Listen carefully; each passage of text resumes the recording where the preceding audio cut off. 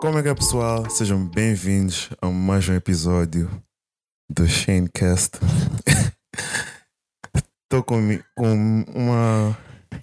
uma das pessoas mais woke que eu conheço. O que é woke? Não sabes o que é uma pessoa woke? Não. É uma pessoa como tu. Tipo, uma pessoa muito a par das cenas. Okay. Mas tipo, tu não és aquele woke que irrita. Porque é possível conversar contigo, ter uma conversa normal sobre cenas woke e depois falar sobre cenas nada a ver. Assim, muito normalmente. Tenho dúvidas, mas ok.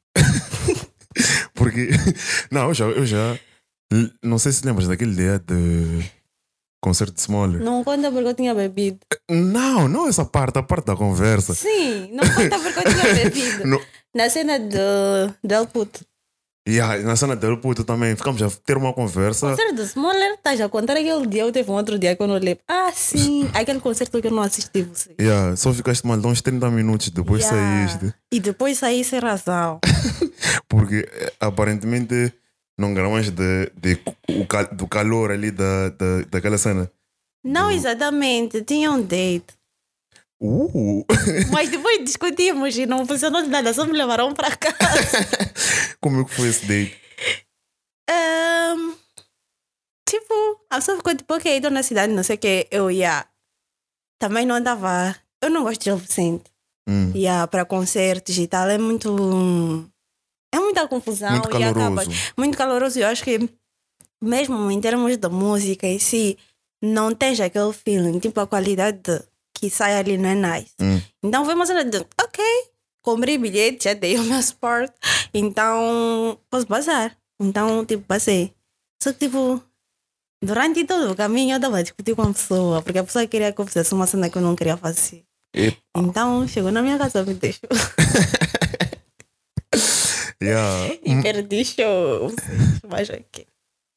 Mas teu nível, como eu estava a dizer, teu nível de wokeness não é um nível de wokeness que irrita.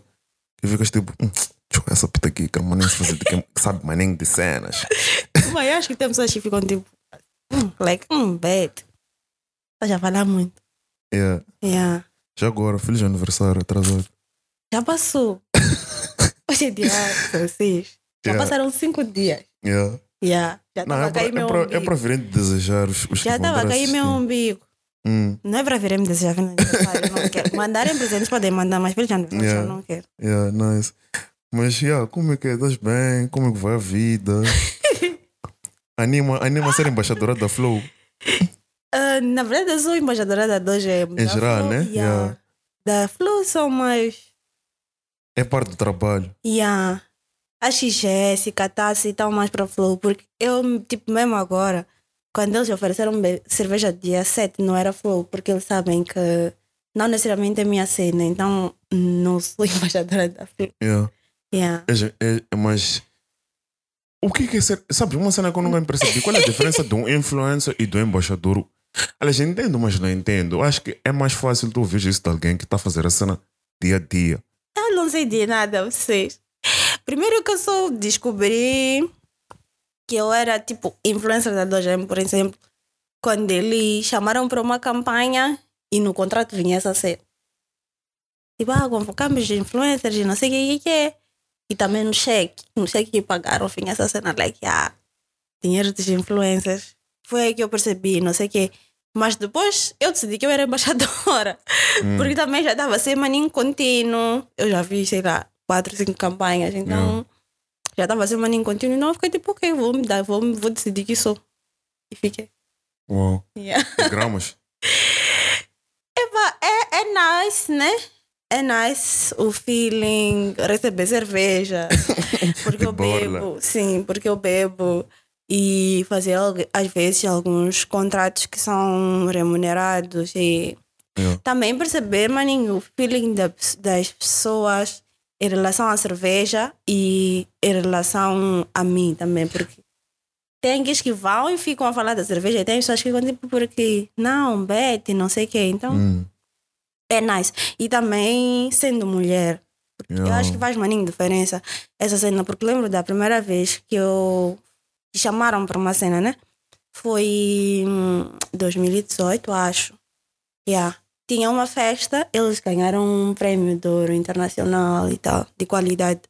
E Missabal viajou para levar o prêmio. Então, quando ele voltou, eles queriam fazer uma festa de recepção, não sei o que.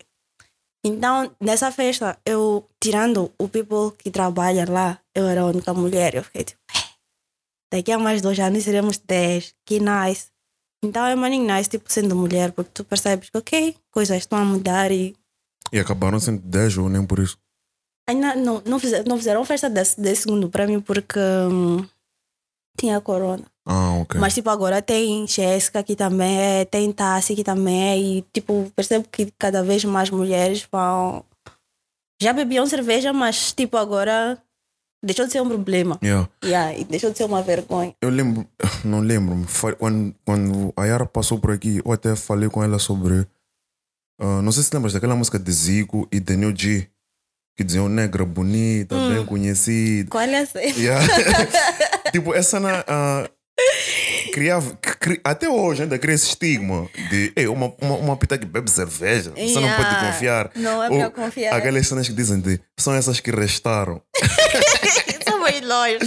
São essas que restaram. Essas que é para casarmos, afinal. Mas sabes que eu descobri que existia essa cena depois? Minha mãe bebe cerveja desde que eu me conheço como pessoa. Então, quando eu cheguei aqui nesse mundo fora, eu fiquei tipo, não é suposto. Eu fiquei tipo, ok. Esse mundo fora?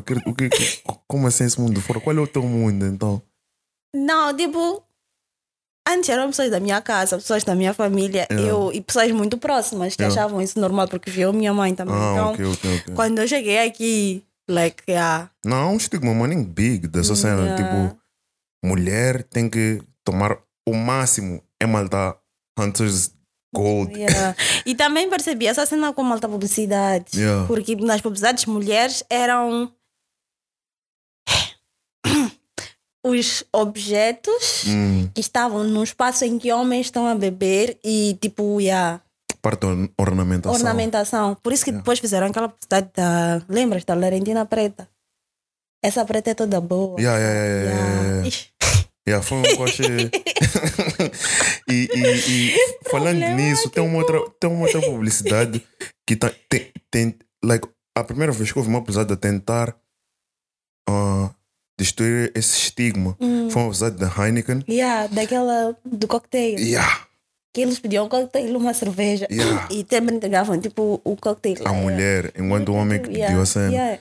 Foi onde eu comecei a ver esse shift de querer-se já criar dar essa habilidade à mulher de se expressar nesse sentido, quero assim dizer. Eu acho que a Flow também funciona por essa cena, porque esse estigma não é só das outras pessoas, mas das próprias mulheres. Então, se tu trazes uma garrafa mais estilosa, com sabor mais leve, não sei o quê, elas têm mais esta liberdade de experimentar. Então, acho que também está a ser maninho. É uma cena, o que eu, meu ver, né? Podes discordar comigo porque tens que defender. Não, mas, nem sempre. no meu ver, é uma cena tipo, they're like, nós estamos a perder essas todas moças, senhoras, para marcas internacionais que já conseguiram criar aquele appeal, Corona, etc. Então temos que fazer uma cena naquela linhagem para conseguir também esse mercado para nós, porque o rollout de Corona no nosso mercado foi muito mais fácil do que o rollout de, sei lá, daquela 2M Choti, em termos de aceitação. Mas tipo, vocês que tal eu estou a mentir? Mas podes mentir à vontade, vamos corrigir. There's eu nothing acho que wrong with CD é being uma wrong. distribuidora da Corona. Sim, é. E no final do dia, eles ganham de todas as formas. Então acho que é uma cena mais de... São nossas mulheres, são nossas pessoas, somos mulheres moçambicanas. E que tal nós fazermos essa cena que é cool, né? Claro que tem a parte do business, mas eu acho que é muito também nessa vertente. Mas também estavam a perder. No fim do dia, it's all business. No fim de day, it's all Não. business. So, Acho que foi nisso, mas acho que está a funcionar. yeah. Está a Yeah. funcionar. Porque há uns anos atrás, por exemplo, não era fácil. Minha mãe zanga quando eu sou muito específico sobre coisas, mas aqui tem que ser. Não era fácil tu veres. Desculpa a mãe dela. Não era fácil tu veres tipo uma mulata a segurar uma garrafa de 2 aquela normal. Não era assim tão comum, vamos dizer assim. Eu acho que mulheres no geral, mas nós sempre ficamos na cena de são referência. Yeah.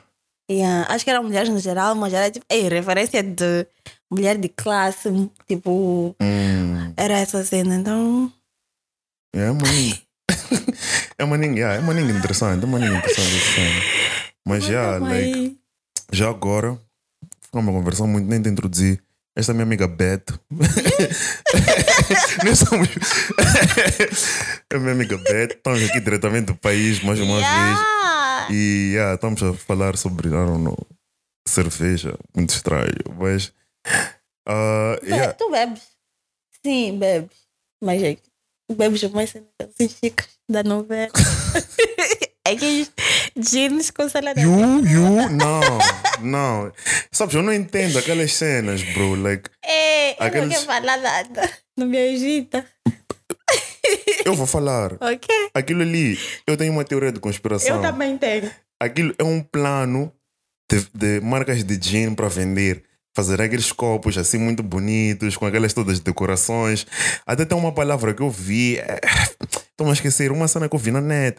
De uns copos daqueles, like, estás a ver aquelas fotos do Twitter de 4 copos? Tipo, cada um copo com uma cor diferente. E era tipo tudo gin e toda a cena. Eu acho que é uma. É uma. Like, eles prepararam aquilo ali. A minha é outra. Qual é? A minha teoria de conspiração é que as redes sociais vieram mudar totalmente a forma como as coisas eram servidas. Yeah. Porque tua foto tem que ser bonita. Um copo de cerveja pode tirar uma foto bonita, mas aquele copo de gin. Yeah. E tu percebes mesmo, tipo, a forma como os pratos são servidos hoje em dia é muito pensando nesta cena de essa foto é bonita. Yeah. Então essa é a minha teoria de conspiração, tipo. Até cenas estranhas, tipo, como tu fazes se tu estás a abrir um sítio, como tu fazes o setup da casa de banho. Tens de ter em conta isso aí, por causa das fotos. Eu ando ali na baixa, vocês que têm escritas nos pés. Estou-me a esquecer. Uptown, yeah. Mesmo a casa de banho do. Eu nunca fui para lá, mas a casa de banho do Opium também é uma casa de banho maninho famosa. Tipo, há casas de banho que são famosas, gente. Eu conheço do Uptown. Yeah, tem essa do Uptown e do Opium. Opium ali nas rasas. Yeah, nas rasas.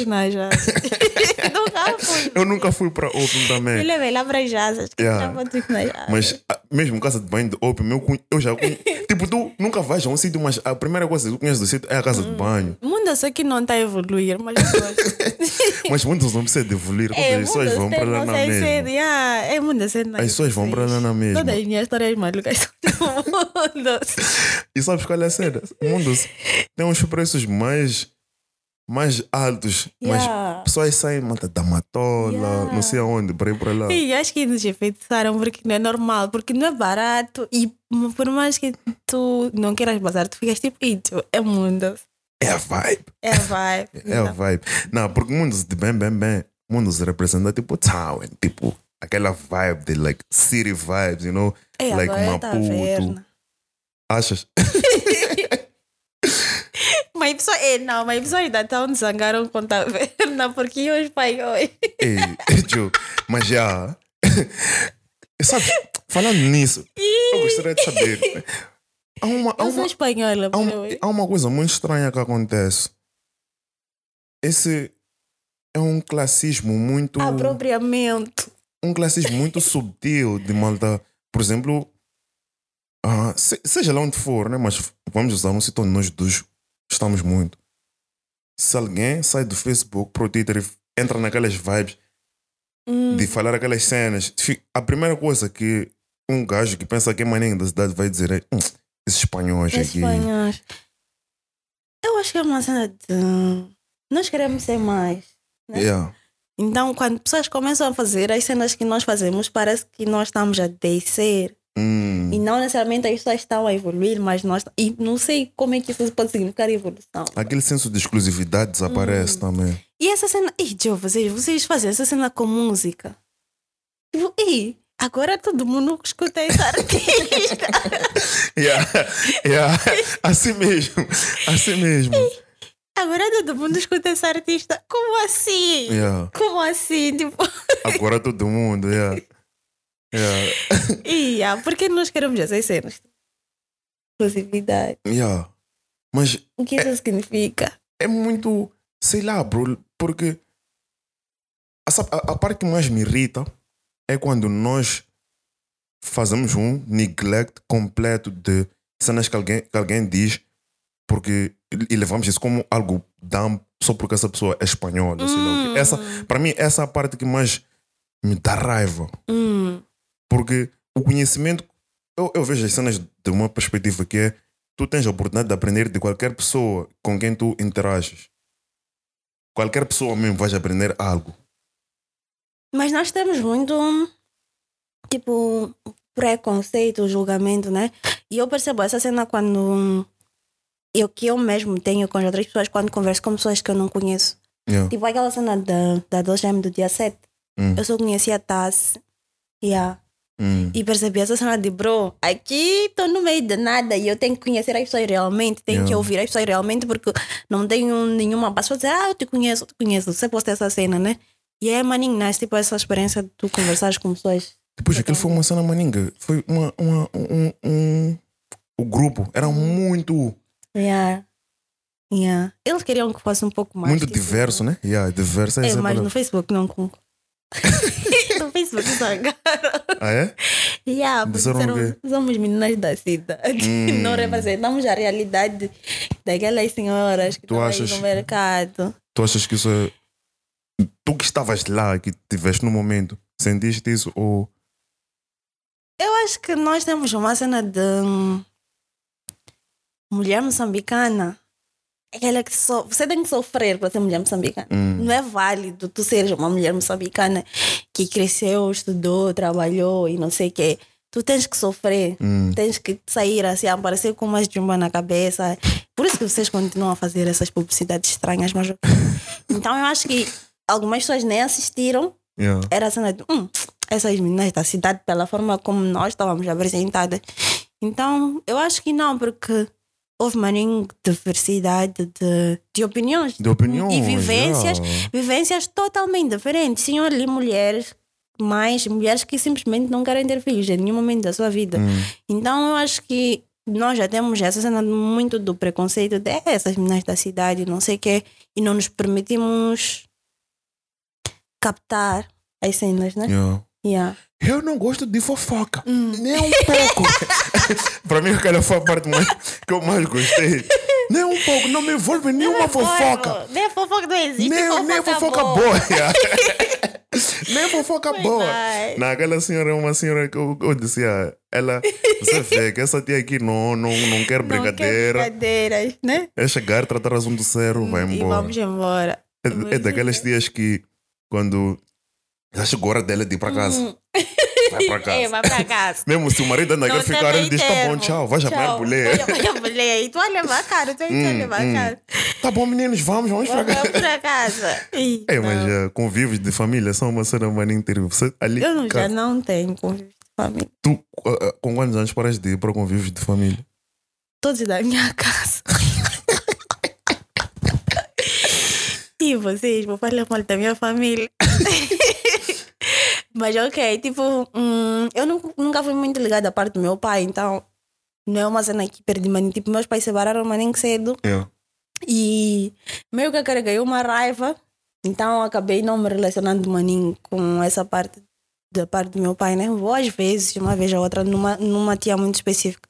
Mas da parte da minha mãe eu sempre fui maninho ligada, mas também somos poucos. Tipo, minha mãe tem 4 irmãos que tiveram poucos filhos. Então somos poucos. E sempre foi aquela cena de maninho, união, não sei o quê. Só que depois, tipo, boa parte da minha família mudou-se para uma igreja muito específica. E, tipo, todas as cenas começaram a girar em torno da igreja, não sei o quê. E foi uma transição maninho complicada. Então, sempre que penso, tipo, tem uma cena, já não faz semaninho convívios, mas sempre que tem uma cena, eu fico, assim não estamos aí beber. Eu falo, não, vou ficar em casa. Yeah. Então, acho que nos últimos 3 anos, tipo, não tenho maninho convívio. Acho que o último convívio foi tipo funeral. Oh, yeah. Yeah. Mas animava, tipo, quando eu era criança, era nice. Yeah. E tinha, tipo, meus primos ali, éramos poucos, mas era maninho nice. Tu e teus primos cresceram naquela vibe de muita união, né? Tipo, teus primos são teus irmãos também que não vivem contigo, teus irmãos que não vivem contigo. Yeah, quase isso, porque eu namorei com o meu primo. Uau! Quem nunca? Músicas de Hernani, Quem nunca? músicas de Hernani, tu não deves levar muito com a assim. tua prima? Não. Nunca beijaste com a tua prima? Não. Sério, nunca assim, não brigamos, gira caramba. Não. Não. Eu sou. Acho Eu que é uma convivi, cidade da tua geração. aí eu parecendo convivi mais muito velho. com minhas primas, mas eu só passava a vida a lhes provocar. Yeah. Tipo, provocar mesmo, tipo, chegar, ficar, speedar, tipo, você, mas Alan, você, pá, Alan. Tipo, toda a vida dele só era zangarem comigo, só. Era isso aí. Eu chegava. Nós, speedar. quando éramos mais novos, era assim, mas depois tipo, as coisas começaram a mudar, não sei o quê. Não sei. Estás a ver? Tipo, da forma como vocês zangam para mim, like, quando eu speedo pessoas, sei lá, para mim não. Sabes por quê? Acho que eu tenho problemas dentro de mim mesmo que eu devo resolver. Mas qual é o feeling? Eu fiz um tweet e também quer saber. Lembro-me, yeah. Tipo, Eu não respondi dali porque eu disse, há de vir. Eu estava naquela idade de vir e eventualmente vamos chegar num tópico desses. yeah, eu quero saber. Tipo, Yeah. porque para mim não existe diferença entre tu speedares Yeah. e seres uma pessoa que faz bullying. Speedar é fazer bullying. Eu acho que eu sofri muito. Não acho, sofri muito bullying Tá a pagar. quando era criança, quando era mais novo. Tipo, bullying sério mesmo. Não bullying de 4 olhos. Sofri, manda 4 olhos, mas tipo, bullying sério. E durante muito tempo eu, sem me aperceber, tentei pagar. É isso que está a dizer, pagar isso aí. Tanto que todas as escolas onde eu chegasse, tentava apanhar uma forma de validação, né? E às vezes não é uma cena de pagar, é uma cena de atacar antes, né? Porque tu sabes que em algum momento essa cena vai acontecer, então eu vou atacar primeiro. Yeah. Yeah. Então, E aquele senso de aceitação que tu recebes quando sai tipo rindo as tuas piadas, e sei lá. quando és a pessoa que faz bullying. Yeah, e se tu tens esses traumas passados, é uma cena que tu Aquilo é ficas muito tipo, man, finalmente as coisas já estão a acontecer a meu favor. E até eu me aperceber disso, levou muitos anos de malta. Minha mãe, meu pai andaram a ser chamados para a escola porque ele tira boas notas, mas se comporta muito mal. Peço para vocês falarem com eles. E chegaram a dizer. Vocês, quando você chamavam vossos pais, vocês diziam para vossos pais irem ver? Ligavam, na minha escola ligavam. Nós chamávamos muito cheio já. Uau! Para me representar. Sim, Tu já fizeste isso antes? sim. Tu de me contar a história mais terrível dessa cena. Não, tipo, eu não tinha mais nenhum problemas na escola, né? Yeah. Acho que foi você de não fez TPC ou que eu tinha uma professora de matemática chato. Quem conhece o professor Castelo vai saber. Yeah. Então era a cena dele, não fez TPC, não sei o que. Nós saíamos, tipo, vai chamar teu pai. Nós joguei soft. Ali no museu, tipo, tem aqueles motores chapados de matar Macazine que ficam ali, mas ninguém sai. Então nós íamos, dávamos 1, 10, 15. Yeah. E aí eles basavam. Você não era chamar teu pai, meu. Primeiro que minha mãe não ia bazar. Yeah. Manda aí, resolve lá teus problemas você depois, sozinha. Primeiro que minha mãe ia ficar tipo, qual é a cena? Depois, não ia bazar. Eu acho que a história mais terrível para mim foi um dia. Nós estamos na escola. Do nada, estamos ali. Do nada chega alguém na nossa sala. Cá. Ei, nós estamos na aula, mano. Ei, qual é a cena?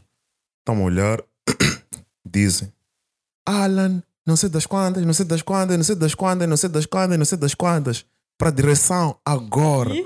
Tá vendo? Um dia calmo. Aquele foi um dia muito calmo. Nós não fizemos nada. Não sabotamos nenhuma aula. Já era aquela fase. Tá vendo? Aquelas fases do trimestre que você e teus brothers dizem: "Yeah, agora nós temos que nos comprometer." Estamos a salvar. Então, nós estamos. Bro, qual é a cena? O que está-se a passar aqui? Ok. Estamos a bazar. Estamos a ir ali, whatever.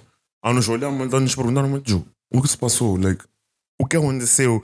Esta semana não fizemos nada. Estamos num clean record." Chegamos ali, estou a ver senhores dentro da direção. Depois eu vejo minha mãe. Tá bad. Ei, brother, meu coração começou a bater. Eu vejo minha mãe com uma cara muito séria. Olha para mim. Depois a diretora lá da escola, a Sra. Marta, diz, aponta para mim. Esta aqui é o líder. Aquele Coitada dia. da tua mãe, Ju. Coitada mesmo. Ih, não, eu nunca fui maninha indisciplinada na escola. Você. Primeiro, tipo, não tem maninha memórias tipo de primária, né? Mas eu estudei de primeira a sexta aqui na Matola, né? Na zona de Fomento. E eu era maninha magra, muito. Então era o brinquedo dos meus colegas. Todas essas cenas estranhas que eles queriam fazer, testar se a pessoa passa da janela, o que era eu. Então eu sempre ficava no meu canto, ok. Depois, na 7ª, passei para 16 de junho. E estava gorda, muito gorda. Então eu ficava no meu canto, Depois entrei na Jusina, da 8ª à 10ª. Sofri todos os tipos de bullying possível. Todos os tipos de bullying possível. Me bater. Todas essas cenas aí. Mas você não é uma escola que assusta maninho. Like, de fora, quando tu ouves as histórias e sei lá o que, dá um mas é medo. demais. Mas eu acho que, sei lá, todas as pessoas que eu conheço de lá são maninhos normais.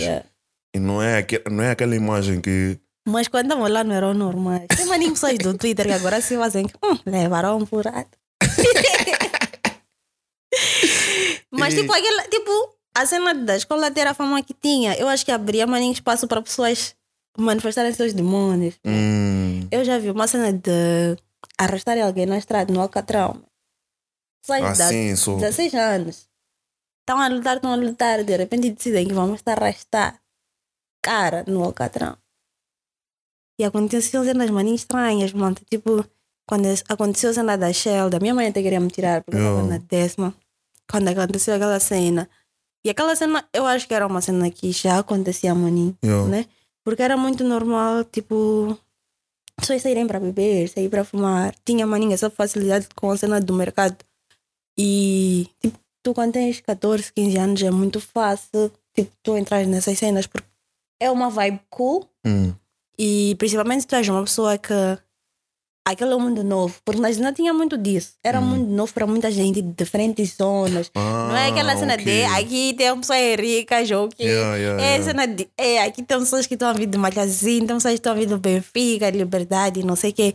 Então era muito choque. Aquela escola é enorme. Tipo, salas contadas são 47, mas depois tem malta anfiteatros e não sei o quê.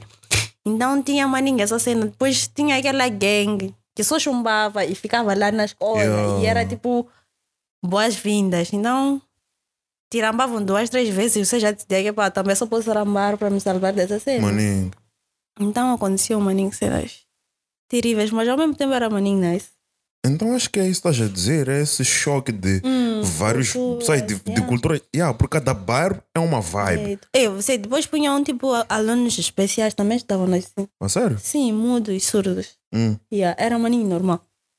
Então faz sentido como é aquele setting da Jusina é retratado ali no aquele papo. Porque eu não percebi, por exemplo, aquele mudo, né? Na Jusina tinham mudos e surdos normalmente estudavam lá, tipo, misturavam, né? Nas salas.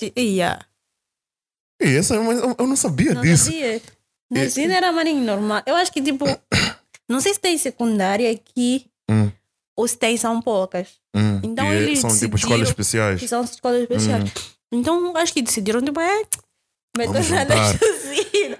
E metam na Jusina e vamos juntar, né? Mano, mas professores sofriam, porque também passar full apontamentos no quadro, tinham que escrever tipo, todos os apontamentos no quadro e não sei o quê.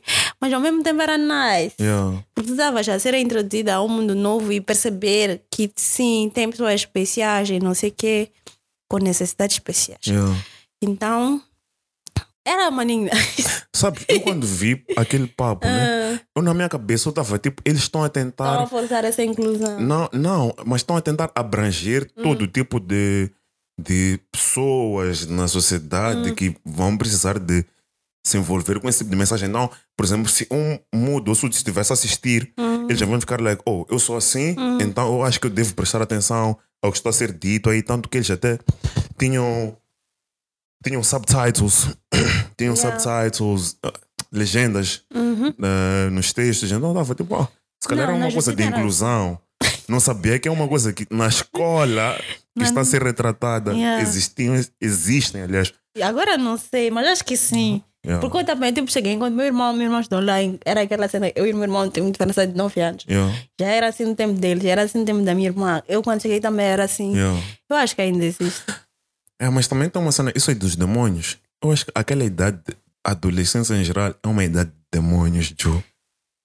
Porque aquele choque hormonal que nós sentimos durante aquela idade é uma cena que, se tu não estás pronto, Nunca estás pronto. se os teus familiares também não estão prontos, Yeah. pode ser um coche muito agitado. Yeah. Eu não sei, minha adolescência.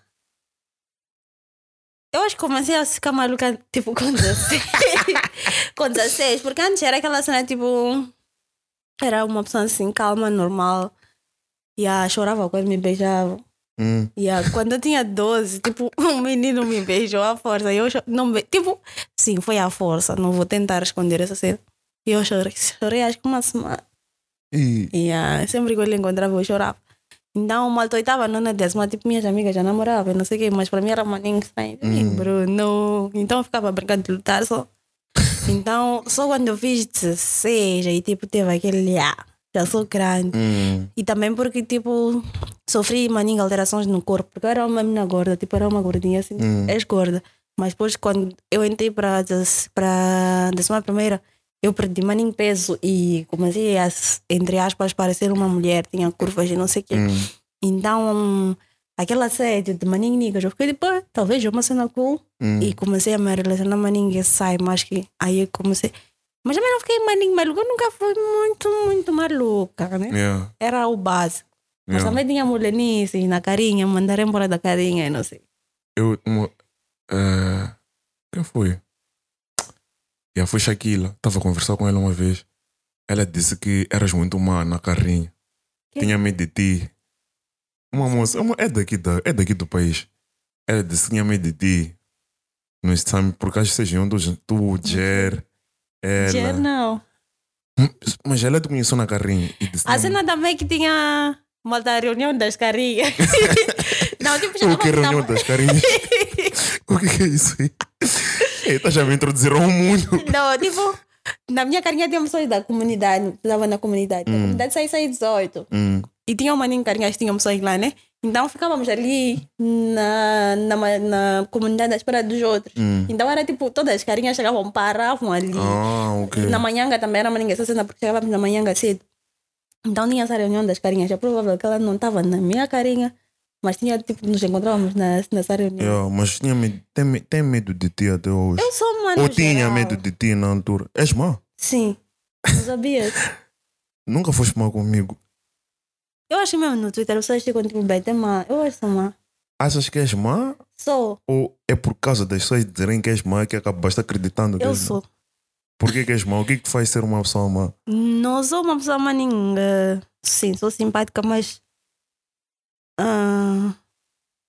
não sei, mas sou má. Então não és má. Mas sim, na carinha não era má. Eu era a pessoa mais soft da carinha. Não era. Mas não era má, tipo... diabo. Sei lá, para mim, diabo. Ju, pessoas más nem sabem que são más, nem têm coragem de dizer, estás a dizer de que eu sou má. Mas ser mau não é uma coisa má. Ok, gostaria de ouvir um pouco mais desse pensamento. Eu acho que pessoas dizem que tu és má quando tu não respondes às expectativas das pessoas. Quando tu não és boazinha. Like, Então, pessoas decidem que tu és má assim. Então, nessa vertente não é tão mal tu ser essa Mano, pessoa. tipo, eu quero muito que a Beth diga sim para nós sairmos, mas E a eu Beth digo diz não. não. Então, sou má. Yeah, ok. É justo. É uma forma de ver. Porém. E há muitos outros poréns aí, por aí, não sei das quantas. Yeah, mas é justo. Mas vocês na carinha não era má. Na carinha fazia o quê? Sentava. Ficávamos a comer todo o tempo. Sentavas onde? Lá atrás, no meio ou à frente? Porque é importante, Geral percebe? meu. Mas eu estava lá atrás. Lá tá, então eras má. Então eras má. Não existe pessoa que sentou atrás que era boa pessoa, John. Mas quem é essa moça? Vocês têm que almoçar. Shaquila. Shaquila. Yeah. Vive Manta lá. Ali perto de Manta Kong. Naquelas bandas ali. Eu não sei. Acho que ele E te me mostrar confundiu. depois, quando acabarmos. Não me confundiu? Não era má. Não? Sei lá, mas na carinha eu sentava, comia, namorávamos na carinha, todo mundo namorava na carinha. E só. E às vezes sancávamos com motorista. Até me mandaram embora da carinha. Por quê? Porque eu insultei. Eu era maninho explosiva, ainda sou. Ainda sou maninho explosiva. Então é maninho fácil, tipo. Explosivo? Yeah. Eu tenho reações muito. Pá, gostaria de ver isso um dia, eu ainda não vi. Agora acho que estou mais calma. Tipo, estou a crescer e estou a ficar mais calma, mas naquela altura. Yeah. Não me dias, não me Eu dias. podia, tipo assim, insultava a pessoa sem querer. Yeah. Então insultei tio da carinha, as coisas tipo, amanhã mesmo, não vê mais. Começou a sair de chapa. Não, arranjei outra carinha, mas minha mãe nem sabia que eu mudei, porque eu não podia lhe explicar como mandaram embora. Então eu só mudei assim, tipo. E mandar pagamentos, tu é que fazias ou... Sim, minha mãe entregava a mim. Ok. Yeah, sempre foi assim, com essa cena. Então, que aí. Mas insultei muito da carinha e me mandaram embora. Uau. Yeah, mas depois fiquei calma. Quando entrei na faculdade, fiquei calma. Yeah, não muito. Então, um tweet que uma vez eu vi, mas ninguém engraçado. Acho que alguém estava a dizer. Tem um tweet engraçado. That one was like, foi uma cena que eu fiquei like, wow. Foi tipo engraçado. Alguém perguntou: haverias de deixar de estudar por um salário de. Sei lá, disseram um número assim, manda $1 milhão. Mas um número assim estranho. Eu deixei de estudar. Por causa de 10 mil. Eu quando vi aquela cena. Eu disse: ei, nada, só isso aqui não está nice. Vocês, quem gosta de escola? Eu gosto de aprender cenas novas. Na escola? Em qualquer sítio. Basta eu estar num ambiente onde eu vou estar a aprender cenas novas. Eu estou feliz. Isso aqui é um ambiente onde eu aprendo cenas novas. Eu já aprendi que na usina tem. You know? Cenas assim. Eu gosto de estar em ambientes desses. Eu não gosto de aprender coisas novas quando são fórmulas matemáticas. E eu fiz engenharia. Engenharia o quê? Energias renováveis. Mas parti caneta no terceiro ano. Show. Vocês sabem, ano para partir caneta é primeiro ou segundo. Terceiro ano, nem ano de se partir caneta. Sim. Foi em que semestre? Deixaram. Por causa de homem? Por causa de homem? Não foi bem assim. Espera, essa história é complicada. Foi quando eu comecei a trabalhar. Tipo, eu vou te explicar. Não, você não pode me dizer que parou de... Espera! Ok. Eu estudava, né? Normal. Era a única coisa que eu fazia da vida. Isso é maninho estranho. Não sei como é que eu conseguia. Mas eu ajudava, era a única cena que eu fazia da vida. Era normal. Eu nunca fui tipo maninha inteligente, mas era maninha esperta. Então, todas as cenas impossíveis de driblar, eu conseguia driblar. Fazer desenho a mão livre, o professor pensar que eu fiz correto. Então, não era uma cena tipo, estava a arrastar na escola, né? Mas, ok. Também porque só escolhi aquele curso porque tinha que estudar. Yeah. Então, quando eu estava a entrar para o terceiro ano, né? Eu conheci Matateu. Conheci Matateu e tinha a cena do diário. Naqueles times, nós temos 5 anos, né? Íamos maninho para o diário e tinha uma cena que era social talk. Não era uma cena das sextas-feiras, não ficava a conversar. Na sexta era Cuchinja, que era a cena do cloro. Na quarta tinha social talk. Esqueci vocês, não sei. Mas ficava ali a conversar e não sei o quê. E tipo, foi uma fase maninho nice por acaso. Porque conheci maninho pessoas diferentes, diferentes espaços e diferentes tipos e não sei o quê. E naquela altura eu comecei a escrever. Eu já escrevia, né? Mas tipo, Matateu ficou tipo, porque eu falava maninho sobre sexo no Twitter e só fazia retweet de porn. Mas ok, essa é uma fase muito difícil da minha vida. Mas tipo, então Matateu ficou tipo, que tal, né? Ele tinha um blog chamado Lá na Facu, que maninho pessoas que estavam na faculdade escreviam sobre cenas que jovens passam quando estão na faculdade. Então ele ficou tipo, maninho, é uma fase que nós estamos tipo a começar a pensar, maninho, em sexo numa vertente de já não é uma cena que assusta, mas é uma cena que nós queremos descobrir. Então que tal, tipo, tu escrever sobre isso, não sei o que. Então eu comecei a escrever para o blog e tipo, minha vida começou a ficar um pouco mais agitada, que já não era a sua escola, né? E fui me descobrindo como uma pessoa que está mais para comunicar do que para fazer contas. Então, nisso me deixam. Eu estava a namorar com alguém e tipo, eu nunca fui uma pessoa muito de namorar, então quando namoro eu fico tipo, tá acontecendo.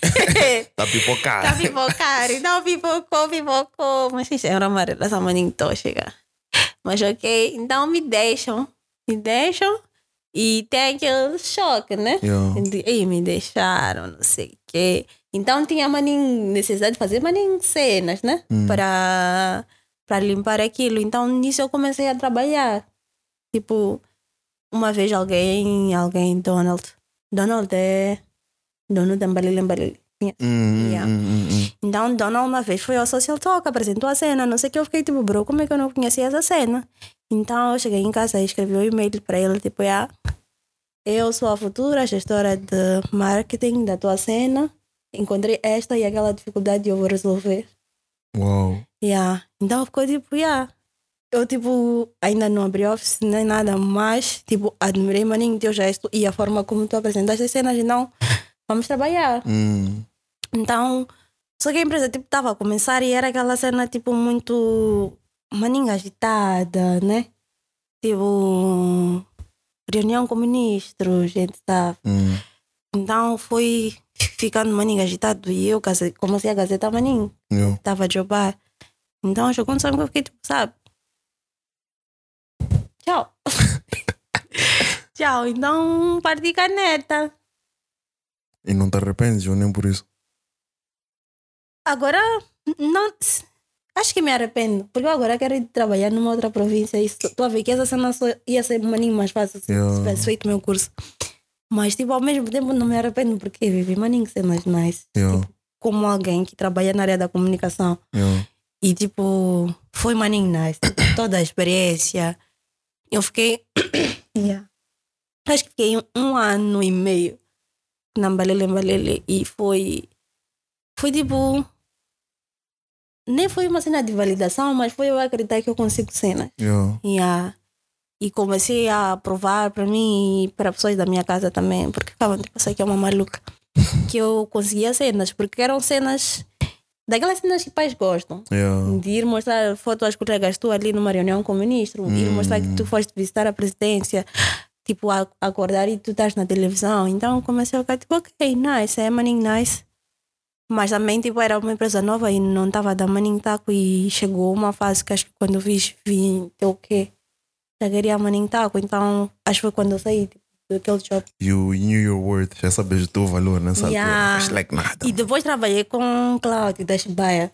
Ok. E foi uma cena parecida também, porque ele fez um tweet like, estava procurando alguém para jogar, mas o DM dele era fechado. Mas eu fui, lhe mandei mensagem no Facebook, lhe mandei mensagem no Insta, acho que lhe mandei mensagem no LinkedIn, like, vi este tweet, não sei o que. Deixei meu número, então ele disse, eu agora estou fora, mas assim que eu voltava a me falar. E trabalhei com o Cláudio e tinha maninho taco. Ou seja, era tipo uma... Era aquele time que as camisolas eram 7K, for sure. 5 a 7. Ainda são. Sim, acho que agora é 5 a 10. Eu desmaiei quando eu vi aquele preço. Sério? Pobreza, bro. Eu senti a pobreza na flor da pele. Eu fiquei like, damn. Aquilo que dizem que se não és o target market, esquece. Senti isso aí pela primeira vez na flor da pele quando vi o preço da Shibaia. Então era tipo... ele fazia um pop-up, tipo, final de semana, né? Que é tipo chegar no restaurante e abrir uma loja, né? Yeah. E era maninho nice e dava maninho tal. Yeah. Yeah. E tipo, não tinha nada para fazer. E estás a imaginar, tipo, estás a fazer num final de semana, malta 20, 25 paus. Uau. Yeah. Então era tipo, não existe dinheiro. Então acho que trabalhei com ela de uns 6 meses ou menos. Mas foi tipo perceber que existe taco, pessoas têm taco para te pagar. Mano. E teu job vale, né? E depois, claro, trabalhei com. Sim, depois fiquei um time sem jobar. Porque, tipo, saí da Chibaia, não. Tipo, a cena de pop-up parou e já não fazia sentido eu estar lá. Então, mas fiquei um time sem jobar. Depois, Mena. E a Mena disse, tem um sítio onde estão a precisar de uma pessoa para trabalhar e é, tipo, muito a tua área. E fui trabalhar na Mozambique, que é tipo Mozambique. Yeah. Aquela cena das bicicletas. Yeah. E foi maninho nice. Yeah. Porque conheci maninho pessoas que mostraram realidades diferentes. Porque eles fazem tipo doação de bicicletas para comunidades necessitadas. Então tu estás a bazar, malta, para Boane, que é um sítio que tu achas que é da cidade, e estás a encontrar pessoas que só precisam de uma bicicleta para resolver a vida. E eu fiquei tipo, é maninho nice. Mas era uma. Porque por causa de estar tudo orei para os distritos? Ou a carga do trabalho mesmo? Meu boss não era uma pessoa maninha. Ok. Desculpa, Rui. E também, tipo, era um choque para mim, porque eu vinha de trabalhos, entre aspas, maninho leves, que meus bosses eram maninho, meus bradas. E eu acho que foi a primeira vez que eu trabalhei, entendi essa cena do trabalho que pessoas não gostam, de trabalhar essa cena. Foi a primeira vez, né, que eu tive uma cena dessas, de me ligarem no hospital e dizerem vir aqui. Então acho que foi tipo essa cena aí, chegou um time. Sim. Eu não saí, me mandaram embora. Porque eu queria sair e estava procurando outro job. Então eu fui para uma entrevista com alguém. E será que isso aqui vai ser um pouco, não sei, mas a maioria dos portugueses que estão em Moço, que têm empresas, são bradas. Então, através dos círculos deles, acabaram sabendo. Não! Ela ligou mesmo. Tipo, estava com tua funcionária, quer deixar o job e não sei o quê, né? Uau. Então foi cena de eu sair por tipo hora do almoço, marquei, tipo, fiz questão de marcar a entrevista na hora do almoço, porque tipo, eu sabia que estava a jobar, mas estava procurando um job e também meu estágio estava quase a terminar. Eu podia muito bem, tipo, rescindir o contrato no fim da coisa, do estágio. Então era ok, tipo, não era uma cena do outro mundo eu estar a procurar um job. Vou job, conversei com a moça, toda a cena, nice. Ela disse, ok, gostei maninho de ti, vou dar um toque. Normal. Enquanto o toque que deu... O toque não era comigo. Não era contigo. Mas eu acho que também ela... Não sei se ela disse por maldade, não sei. Porque podia ser cena de comentar, porque ela tinha consciência que de uma ou de outra forma... Ou sei lá que de uma ou de outra forma eu ia sair. Então, dia seguinte, 8 horas, meu boss andava à minha frente. Chega a banca, diz, da próxima vez que tiveres à procura de job, me diz, quem sabe eu posso te ajudar. And I was like, damn. A sério? Então ele ficou nessa cena, mas tipo, e ela era uma pessoa maninha agitada. E eu sabia que eu só precisava ficar calma. Tipo, não tinha nada para discutir. Eu fiquei tipo, ok, né? E já agora, quando este projeto terminar, vais embora. Ok. Mas não, vais hoje. You? Eu Então, para ti o projeto terminou naquele dia. Ele estava arrumando as coisas, vais hoje. Eu, ok, né? Soft. Ele saiu e foi embora. Só que depois minhas colegas ficaram a dizer, tipo, ele disse, se quiseres bazar, tu podes bazar na hora do almoço. Eu disse, então aqui já tá tinha sido planeado, tudo certo. Não, ele quando saiu, acho que mandou mensagem para uma das minhas colegas. Ok. E disse essa cena, e minhas colegas disseram essa cena e disseram tipo, meteste água, eu disse, não meti água. Eu não queria continuar nesse projeto à procura de job. Estou realmente à procura de job. Não estou consciente que eu meti nenhuma água. Então foi essa cena. Saí daquele job assim, de qualquer maneira. E tipo, foi o job mais nice que eu tive, mas mais bad. Yeah. Mas foi nice. Depois disso, acho que 3 ou 4 meses que fiquei a criar maninha ideias. Eu saía assim todos os dias, passava, conversava com malta, meninos da rua, não sei o que, até abri um blog, mas acho que tem 2 ou 3 textos. Que eu, tipo, eu tinha um plano, acho que até conversei com a Inês na altura, que era tipo pegar um menino que não tem tipo condições, mas que quer ser, por exemplo, cantor e tentar conseguir que ele tenha um dia como Mr. Ball. Ok. E é tipo, eu esqueci como ia se chamar essa cena. Não faço ideia. Mas era uma cena dessas, tipo, estares num sítio com alguém que é o que tu queres ser. Então eu fazia essa cena, tipo, conversava só com as crianças, porque depois esse projeto não foi para frente e só gastei tempo de Inésio a conversar com ele, porque era para ele fazer as fotos. Gastei tempo de Inésio ele veio conversar comigo. Então fiz essa cena do blog, saía, conversava com esses meninos e não sei o quê.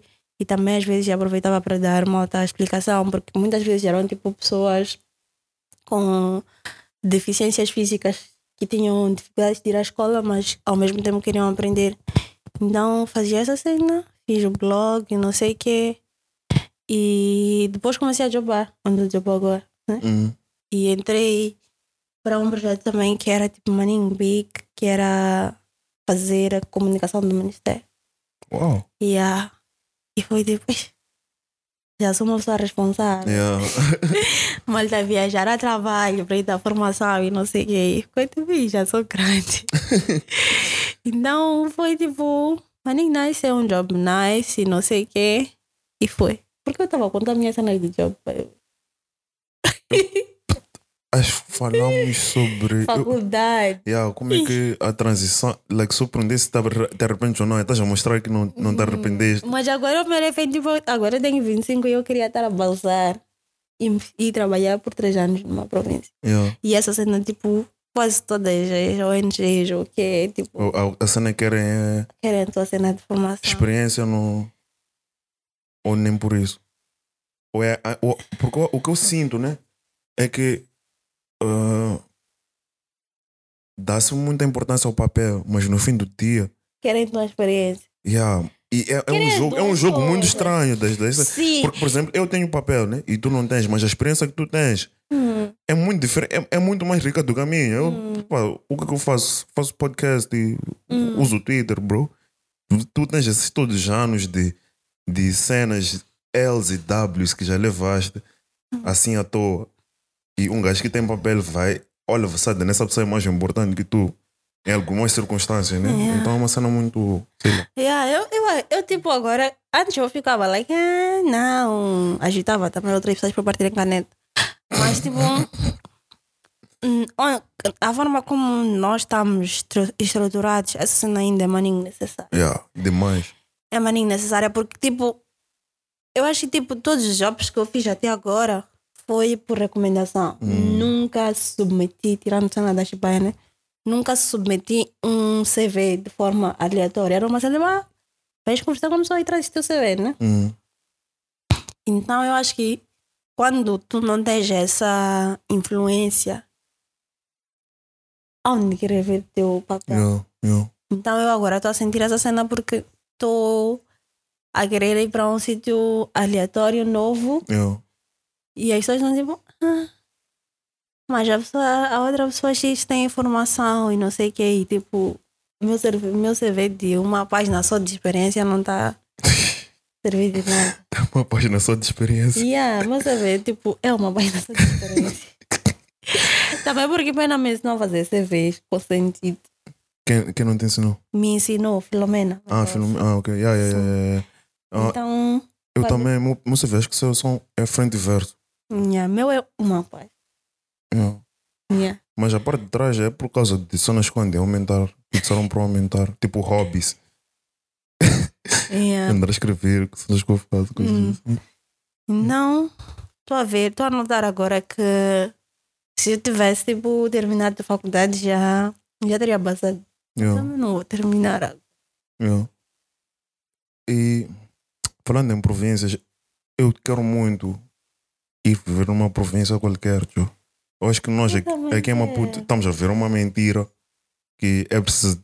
Que a pessoa precisa de ser like levar aquele banho de água fria que é viver lá na realidade. Epa, eu tenho esse banho de água fria todos os dias aqui mesmo em Maputo, né? Yeah. Porque eu trabalhei em projetos sociais, em não sei o quê. E a cena de eu ser quase ativista também. Yeah. Essas cenas chegam a mim, maninho, facilmente. Eu percebo que, ok, existe essa realidade, né? Ir trabalhar na província é mais uma cena de. Não tenho minha família, não tenho os meus amigos de toda a vida e eu quero perceber que isso muda na Ok. tua vida. Yeah. Mas, tipo, essa realidade, né? Eu acho que eu, tipo, tenho acesso todos os dias aí na minha rua. Yeah. Eu também sou uma pessoa da zona. Então é muito fácil Yeah. estar aberta a essa cena. Yeah, maninga. São cenas da vida. Cenas da vida, tipo. Acho que todo mundo tem que ter aquela fase onde tipo, ficas like, bro, eu já estou cansado desse todo do senso de conforto e yeah, que só quero uma cena nova. Não uma cena nova no sentido de que só quero vibes. Tipo uma cena nova que vai mesmo. Desafiar. Yeah. Yeah. Yeah. Yeah, mas ainda vou conseguir. Todas as ONGs que estão aqui a assistir, pelo menos lerem meu CV. Estou a pedir. Faz upload no Google Drive, depois vou pôr o link do Google Drive quando você vir. Só Para eles irem verem. ver. Yeah, dará uma vista de olhos. Yeah. E falando em sair da zona de conforto, sabes, eu até previ isto aqui que eu estou para falar. A cena de body positivity e like até aceitares. Eu lembro-me quando eu levei teu número. Levas-me o número. Já nem me lembro. Pô. Acho que era a cena de embalele. Yeah, é uma outra cena que eu estava a pensar. Queria zangar aqui na câmara. Porque eu pedi embalele na altura que era gestor. Vamos entregar. Até hoje. Já saíste. E nada, mas yeah, o que eu queria dizer é eu via teus estados e postavas maninha aquelas modelos de fora que faziam aquelas cenas e tudo mais. Eu disse, na minha cabeça, quando eu via aquelas cenas, eu ficava tipo, não sei porquê, mas eu consigo lhe ver um dia a decidir fazer isso por causa do teu senso de espontaneidade. Não Nem sei Mike também fez essa cena, tipo, disse. Porque eu, tipo, quando eu comecei a postar fotos de biquíni, ele ficou tipo, ainda mais postar foto nua. Então, quando saiu aquele último foto dele, ficou tipo, não disse. Like, eu senti, alguma coisa dentro de mim disse-me que eventualmente ela vai fazer uma cena dessas aqui. Nunca foi plano. Não, para ti não foi plano, mas para eu vi. A ideia de tu fazer isso aqui não foi uma ideia muito estranha na minha cabeça. Eu fiquei tipo, eu consigo lhe ver a fazer isso aqui. Não sei quando vai acontecer, não sei quanto tempo vai demorar até isso acontecer. Mas se ela fizer, eu não vou ficar tipo, afinal, vai ser uma cena tipo, estava à espera. E depois as fotos saíram, eu fiquei like, era mais óbvio que ela veio de fazer isto. Yeah.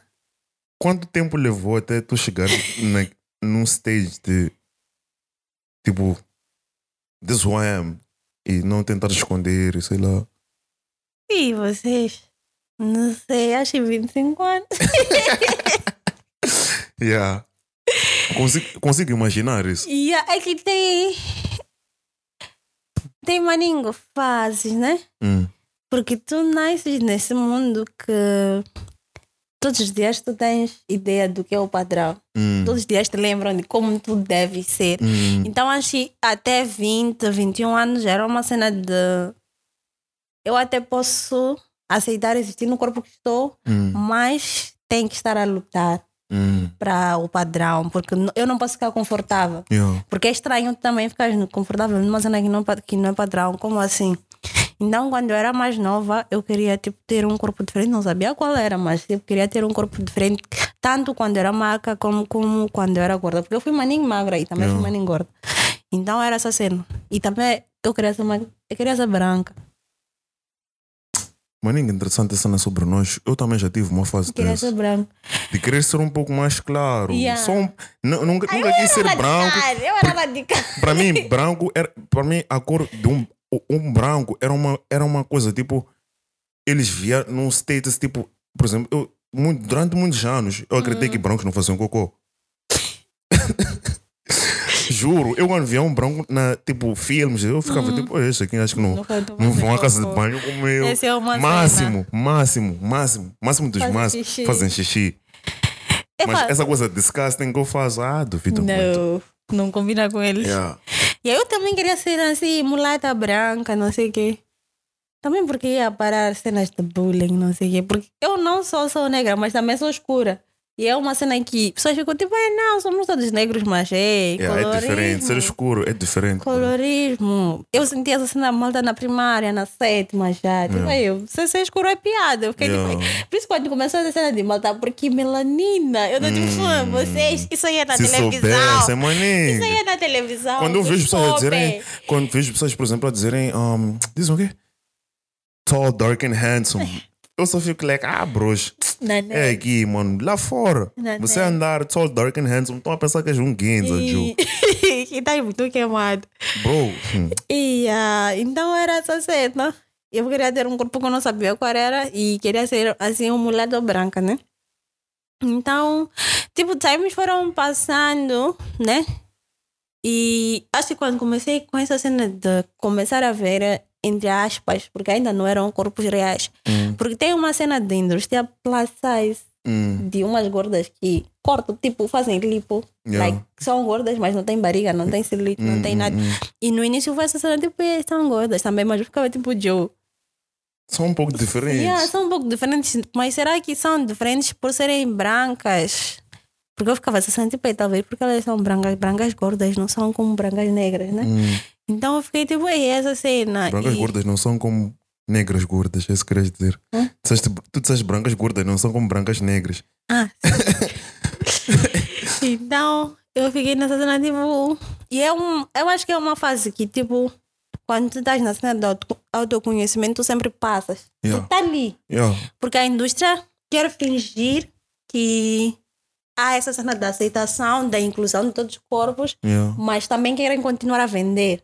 E eles precisam continuar a vender um padrão que é dependente deles, é dependente de fazeres lipo, é dependente de pôres, acordares e dormires com cintas modeladoras e não sei o quê. Então fiquei maninho de sair travada ali, que só fazia exercício para tirar a barriga, enquanto tu não podes tirar só a barriga sem diminuir teu corpo. E só que depois também tive malta maninha exposição a conteúdo brasileiro. E aí conteúdo brasileiro plus size é muito nessa cena de pessoas reais. Pessoas reais, né? Mas também é uma cena bem nova. Eu acho que há 2 anos, máximo dos máximos, já 2 anos que eu tenho essa exposição e comecei a perceber que final do dia, mano, cada um é como é e é essa cena que vale a pena, né? Essa cena que vale a pena. E comecei tipo a entender mais meu corpo, como ele funciona, as cenas que o meu corpo faz para mim, a cena de eu ter sido magra, gorda e não sei o quê, e entender que existe essa transição. Eu não preciso me apegar a uma cena tipo, não, minha luta diária. E também, tipo, não é mal tu seres uma pessoa de gym, ok, e queres teu corpo de uma forma, desde que tu não odeies o teu corpo hoje. Porque tem muito essa cena de, aqui é guerra, existe um corpo em que eu serei feliz nele. Tipo, tu estás a lutar por um corpo em que tu serás feliz nele. Então acho que foi tipo 25 anos de processo de entender o meu corpo, suas mutações, como ele funciona, como um dia eu estou de uma forma e no outro eu estou de outra. E olhar mais para mim, porque muitas vezes nós não nos olhamos. Yeah. É uma cena de tu procuras nas outras pessoas o que tu devias ser, mas tu nunca procuras em ti o que tu queres ser. Então é uma cena de eu parar, tipo, eu tenho que me olhar e perceber como é que todas as cenas funcionam, né? E é uma cena que acho que não termina. Yeah. Porque todo dia é um dia, todo dia eu com, tipo, acesso a uma parte diferente, né? Mas eu acho que, tipo, o princípio de toda a cena é para de se odiar. Yeah. Porque tu podes não te amar, mas se odiar é uma cena muito fodida. Wow. Porque, tipo, tu estás ali, acordas, olhas no espelho e estás maninho cenas na cena de ódio, né? E eu não gramo da minha cor, não gramo dessa cena. E só mudar essa cena, tipo, para uma cena de ok, eu sou assim, entender que tu és assim, eu acho que faz maninho. Yeah. Porque isso, ódio é uma cena. Yeah, porque acho também há um senso de toxicidade, apesar de eu não gosto muito de ser whatever. Yeah, mas yeah, há um senso de toxicidade num self-love que é falso. Que é de fora. Yeah. É de fora. Yeah. Não existe. Eu acho que aquela cena não existe. Porque vocês têm dias que eu me odeio, man. Yeah. E que eu ia chegar. E se eu tivesse uma faca que me resolve, eu ia chegar a tirar todas as cenas. E essa ideia de. Onde eu andava a assistir uma live, vocês. Problemática. Era uma cena tipo um colaia que dava a explicar mulheres como fazer para proteger a relação de traição. Ok. Então eu estava a falar mal da maninha da autoestima, mas a autoestima numa vertente de tu tens que te amar, acordar e pôr o batom, porque tu não podes ficar de qualquer maneira e não sei o quê, fazer uma maquiagem. E eu percebi que a maninha, essa cena, eu uma vez eu tuitei like, tenho medo de estarmos a colocar pessoas bonitas, tipo no padrão, e que vivem dessa cena, a falar da autoestima. Porque tu também, como uma pessoa que no padrão não se encaixa, começa a questionar. Tipo, então a autoestima é uma cena reservada a meu corpo é bonito, eu sei fazer uma maquiagem bonita. Então começa a questionar essa cena. Então eu fiquei tipo, bro, por que não colocamos psicólogos a falar dessa cena que é para entenderem, tipo, a tua relação com o teu corpo. Yeah. Porque a autoestima é uma cena da tua relação com o teu corpo. Yeah. Não é uma cena de agora existe uma modelo negra também. Claro que é a cena de representatividade de tu te veres nos espaços, Yeah. em todos os espaços, mas é uma cena muito interna. Yeah. Então eu fiquei tipo, bro, por que estamos a fazer essa cena? Yeah, porque eu acho que a maioria das pessoas que ficam aí a falar da autoestima, não sei das quantas, eles estão a vender uma imagem, não estão a vender o conceito. Porque depois aparece alguém que é tipo, por exemplo, de malta maquiagem, já fala da autoestima. Dia seguinte, ela vai vender 10 vezes mais. Yeah. Uma base, ela vai vender 10 vezes mais aquela cena. Não tenho nenhum problema com vaidade, porque essa é uma cena mais de vaidade, mas eu acho que nós temos que olhar para a autoestima como mais sensibilidade e como um trabalho terapêutico que acontece de dentro para dentro. Que é uma cena que acho que é mais funcional, porque depois tu, tipo, vai acontecendo aquela cena de a indústria continua a vender o padrão. Porque basicamente a indústria está a vender a insegurança disfarçado do que? Da autoestima. Da autoestima. É isso que a indústria está a vender. Hashtag self-love. Yeah, self-love. Não? É por isso, sei lá, tu acabas vendo crianças, ou há uns meses, vi uma moça, acho que tem o quê? 14, 15 anos, a dizer: sinto-me tão feliz porque já me sinto confortável no meu corpo. Tu com 14 anos, teu corpo ainda nem chegou à metade daquele processo de desenvolvimento, nem o teu cérebro ainda não finalizou. Acho que ainda é no início, ainda estás like 50% por aí, desenvolvimento do teu cérebro. E isso já vai afetando já as camadas mais jovens ainda, que tentam enquadrar-se no padrão em vez de viverem um momento e sentirem aquelas alterações. Porque quando eu me pergunto assim, se com 14 anos a pessoa já se encontrou, já sente-se confortável no grupo dela, imagina quando crescer e aquelas mudanças mesmo já serem mais visíveis, ou se essa pessoa essa moça, whatever, tiver filhos e aquelas mudanças corporais que acontecem durante o processo da gravidez, como é que vai ser já? Já vai ter o efeito contrário daquilo. Yeah. Mas eu acho que também falta muito de nós aceitarmos que cada dia é um dia. Porque muita gente. E vocês, eu recebo mensagens de como fazer para melhorar a minha autoestima. Perguntam a ti. Yeah. Uau. Porque eu posto fotos de biquíni, não sei o que, então automaticamente tenho Tens autoestima autoestima, yeah. elevadíssima. Yeah. No topo, eu sou uma referência de autoestima. Sou Se uma referência soubesse. de autoestima. E eu fico tipo, bro, às vezes, nesse dia, era um dia que eu queria fazer o post. Yeah. E eu não estou nice, eu não estou confortável com o meu corpo hoje. E eu acho que falta maninha essa cena de nós entendermos que, bro, existe amanhã, mas hoje é hoje. Yeah.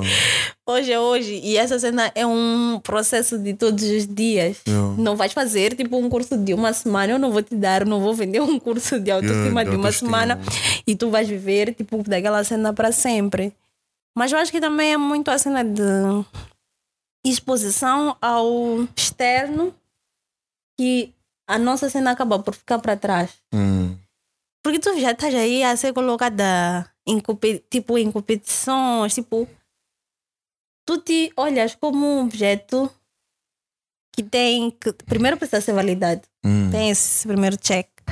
Tens que ser uma pessoa que é válida. E essa validação depende da tua comparação com as outras pessoas. Porque tens que estar sempre a comparar. Porque não, eu tenho que ser melhor que a pessoa xixi nisso. Então acho que acaba matando o trabalho interno de tu te conheceres, tu comunicares contigo. E eu às vezes tipo, falo maninho dessa cena com a Mena porque eu estava a comentar com ela tipo, maninho vezes quando eu estou tipo, no dia a dia, maninho cenas que eu penso na ideia de essa cena funciona como um tweet.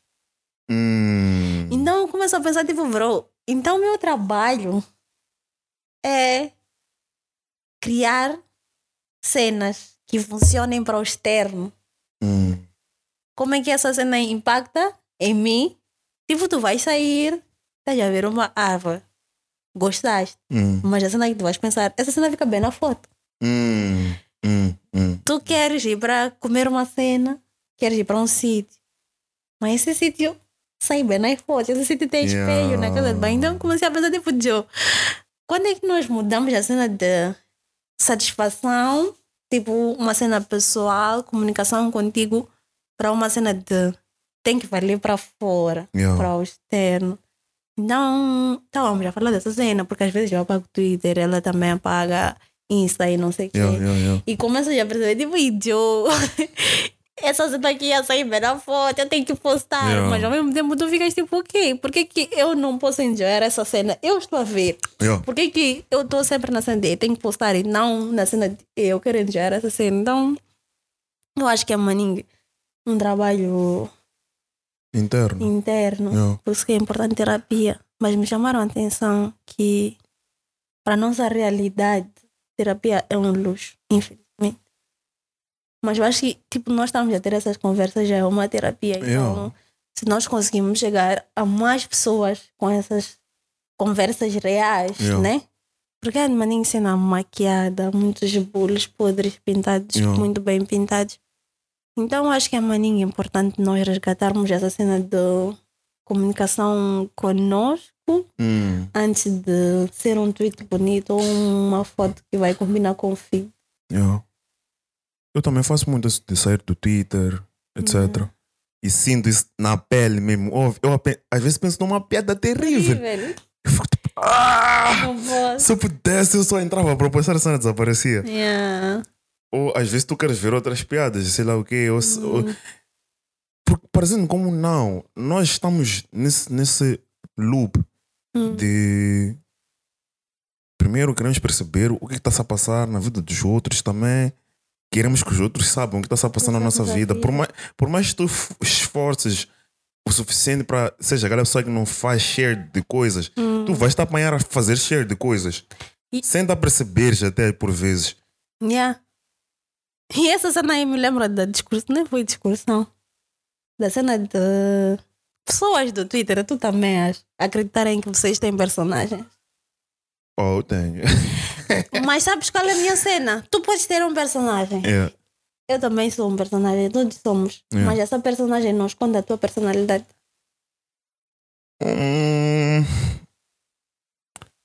Tu fazeres piadas de pessoas diz muito de ti, mais do que das pessoas. E nós começamos a estudar daí, tipo, essa pessoa tem uma necessidade de fazer piadas about essa cena. O que isso significa? Estás a perceber? Tu podes ser uma pessoa que entra no Twitter só para fazer piadas, mas tuas piadas não vão ser iguais às minhas, porque tu tens tua personalidade, eu tenho minha personalidade. Eu acho que a cena de eu ficar tipo, conheço pessoas do Twitter é isso. Você só partilha piadas, você não precisa partilhar cenas da tua vida. Tuas piadas dizem de ti o que eu preciso saber. Mas a cena é que eu não nego isso que disseste que mostra que a personagem que tu és mostra quem tu és. Eu diria que talvez amplifica um aspecto específico da tua personalidade. Mas és tu, não é outra pessoa. Mas não é eu a 100%. Sim, essa é a mas és tu. cena. Ninguém te conhece a É um 100%, 0. nem tu. Nem eu me conheço a 100%, exatamente. Então, não sei. Like, a não ser que tu, por exemplo, uma pessoa que.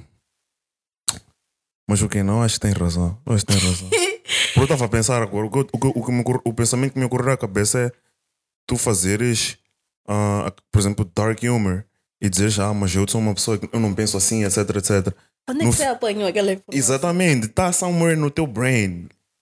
Está somewhere no teu brain. E tu se tens essa liberdade de fazer essa piada, é porque em alguma parte de ti aquilo é válido. Yeah. Não, porque é a cena de tu vais fazer a piada e eu não vou fazer. Yeah.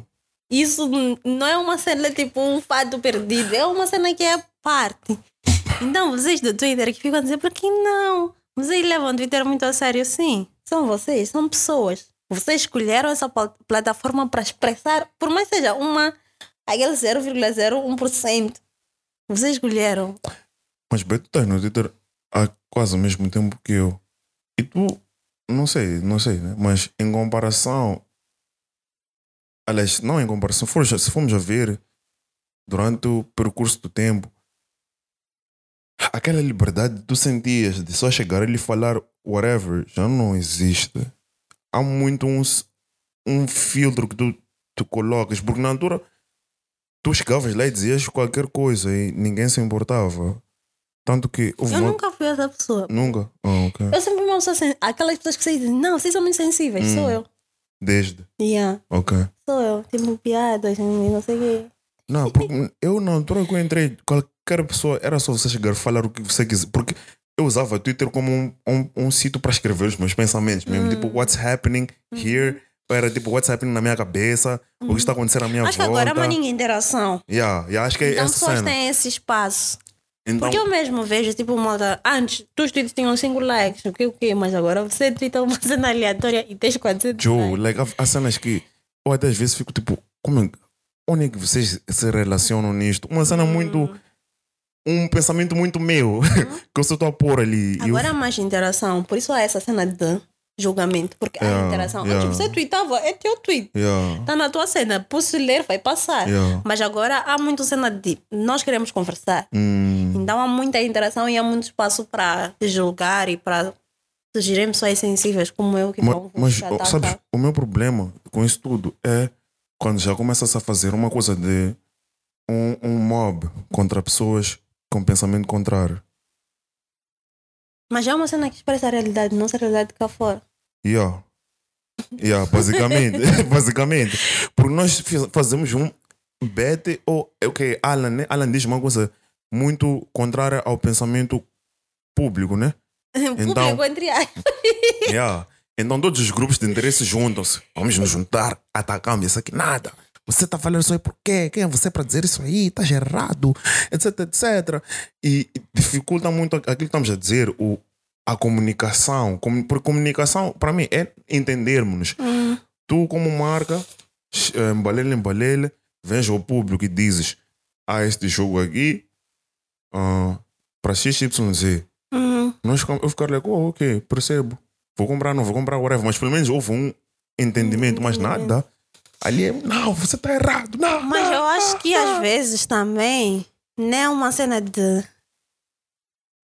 eu tenho uma opinião, não é? Eu há não, há muito tempo. Porque eu andava a reclamar maninho de balanço geral, como é que as coisas funcionam e a cena da opinião pública. Porque essa opinião pública é uma utopia muito perdida na vida. O que é opinião pública, né? Então, Matadeu mandou-me um vídeo, eu depois vou procurar. Assisti esse vídeo aí também. Né?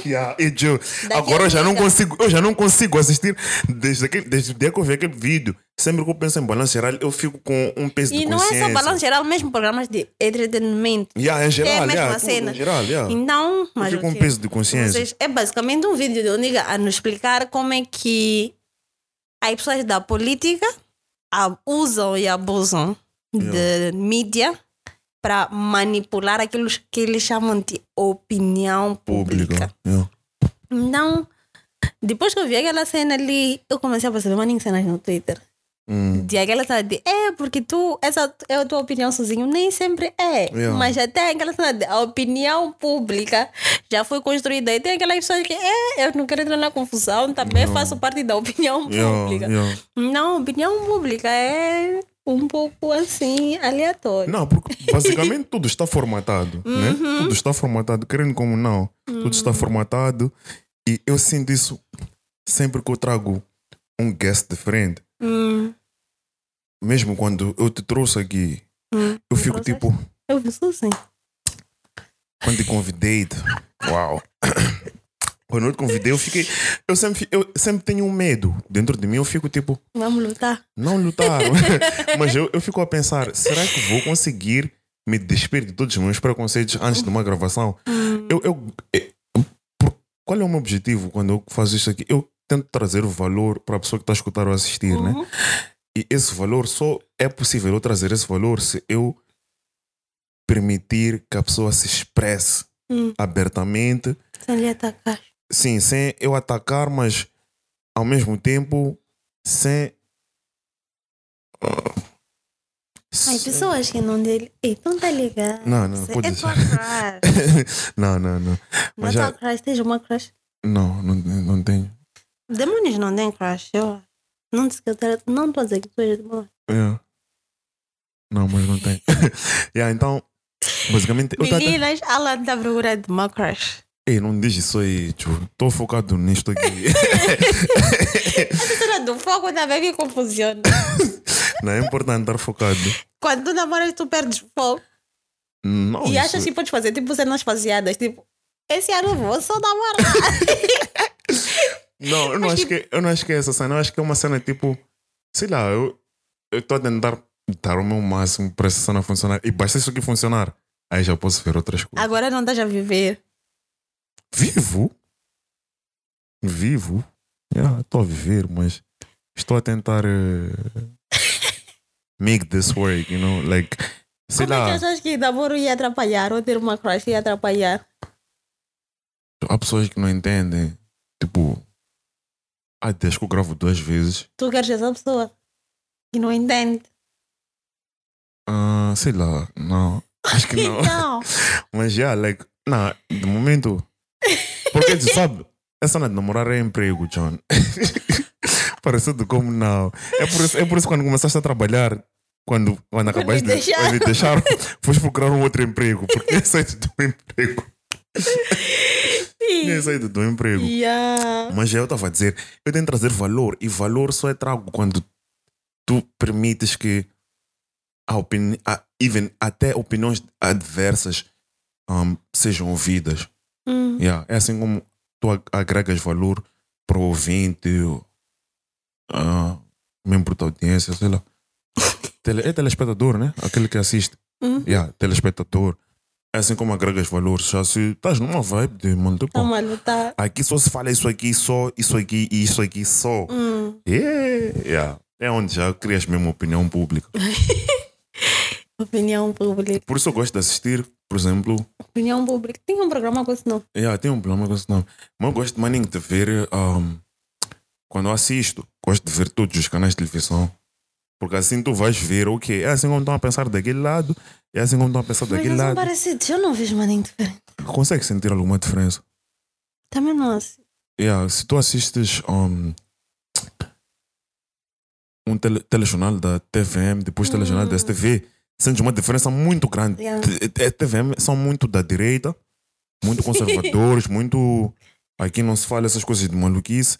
STV conseguem ser um pouco mais extravagantes. Depois já mas... parece Miramar.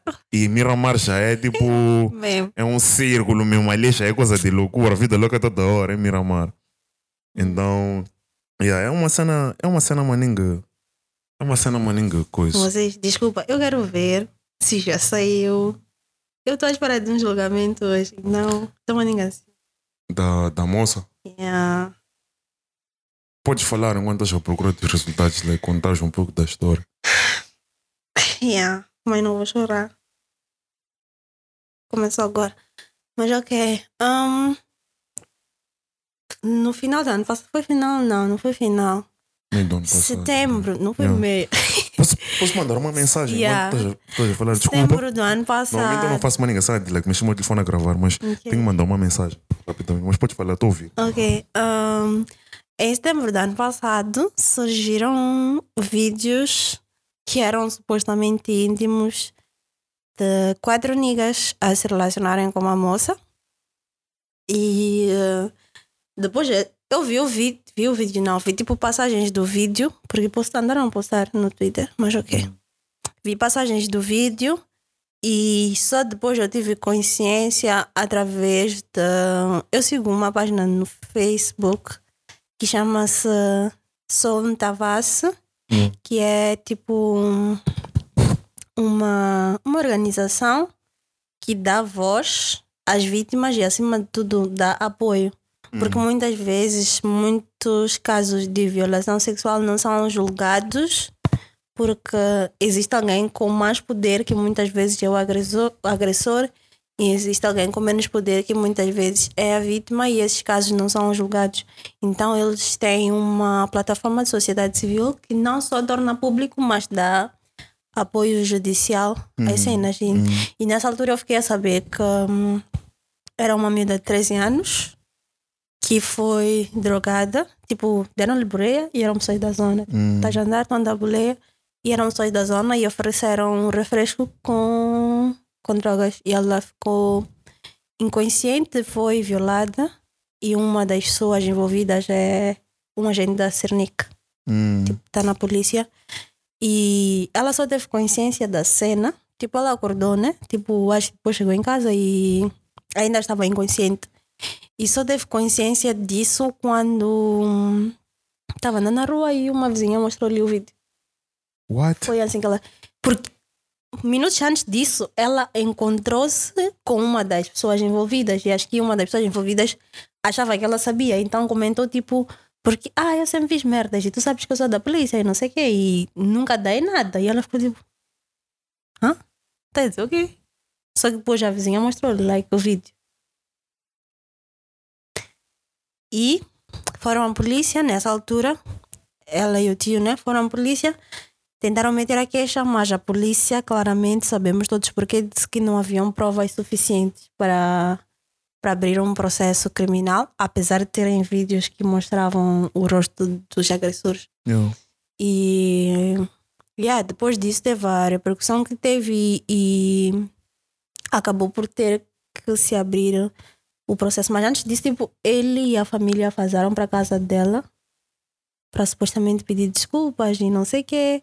E quando eles negaram as desculpas, eles ficaram tipo, porque nós temos maninho poder. Parece que a mãe de um deles também trabalha na cena da justiça e não sei o quê, e estava a proteger essa merda.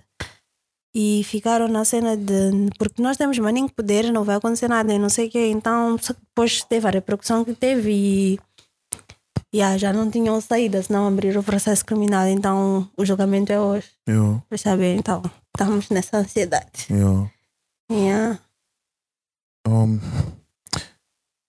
Tem uma cena que eu vejo maninho nas redes sociais e normalmente eu prefiro não comentar, que é quando aparecem essas histórias e não sei das quantas por mais que até haja provas e esteja obviamente claro que é isso que aconteceu, sempre há um gajo da opinião pública. A opinião pública.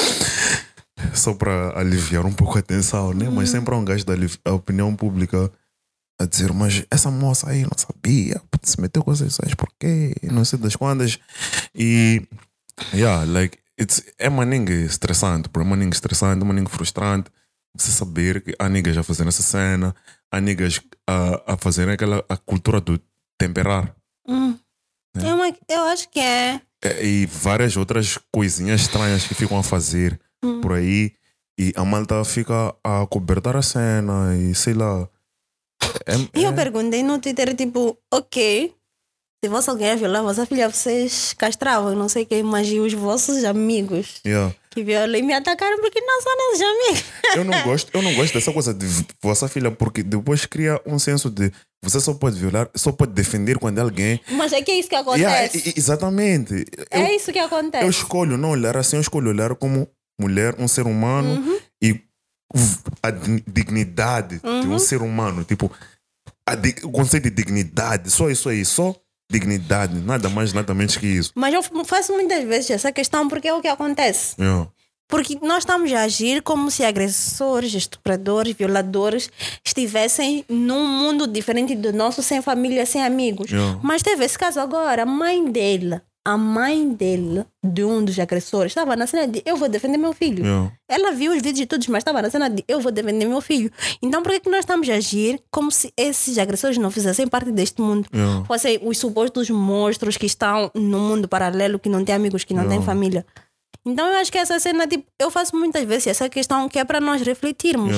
Porque no Twitter tem muitas pessoas que já temperaram, tem muitas pessoas que já filmaram pessoas sem consentimento e estamos aqui a fingir como se não acontecesse isso. Eu acho que é essa cena que tem que morrer, e nós tratamos esse assunto como um problema que acontece na nossa sociedade. As vítimas estão na nossa sociedade, os agressores estão na nossa sociedade e agressores e agressoras estão na nossa sociedade. E para mim não faz mais nenhum sentido nós tratarmos como estamos a defender-nos dos alienígenas. Não, estamos a defender-nos dos nossos amigos. E essa foi uma cena até que tipo, nós estávamos a conversar também na cena do dia 7, porque falamos de assédio e não sei o quê, e uma das moças estava a comentar como os amigos tinham essa atitude. E eu fiquei tipo, é essa cena. São nossos brothers que nos temperam. Não é uma pessoa que tem contra no E depois tem aquela cena de, mas como é que você acha que está a ver essa pessoa que nem tem cara de quem haveria de fazer isso aí? Tem emprego, veste-se bem, o quê? Mas a malta esquece que essas coisas de tipo de assédio, violação sexual ou qualquer tipo de violação no fim do dia é um power play, é um jogo de poderes. E dado vários fatores, né?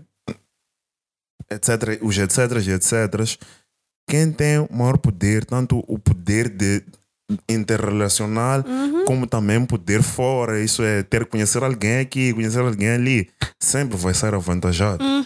Sempre vai ser avantajado. Então, eu acho que nós temos que sair desse ciclo de pensar que, porque esse aqui tem emprego, whatever, e temos que olhar já para o caráter da pessoa. Quando tu começas a analisar o caráter, tu até vais ver que essa aqui está uma vibe de quem, de quem pode fazer esse tipo de cenas. Né?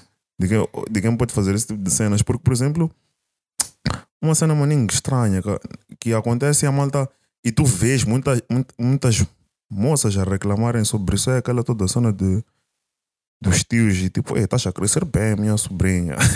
E cenas assim, e tipo, eu acho que mais do que tudo é uma questão cultural, né? Porque é uma cena tipo, como é que tu vais dizer para tua mãe que um tio te violou, se é normal um tio te pegar os seios ali? Like, estás a crescer, não sei o que, minha mulher, não sei o que.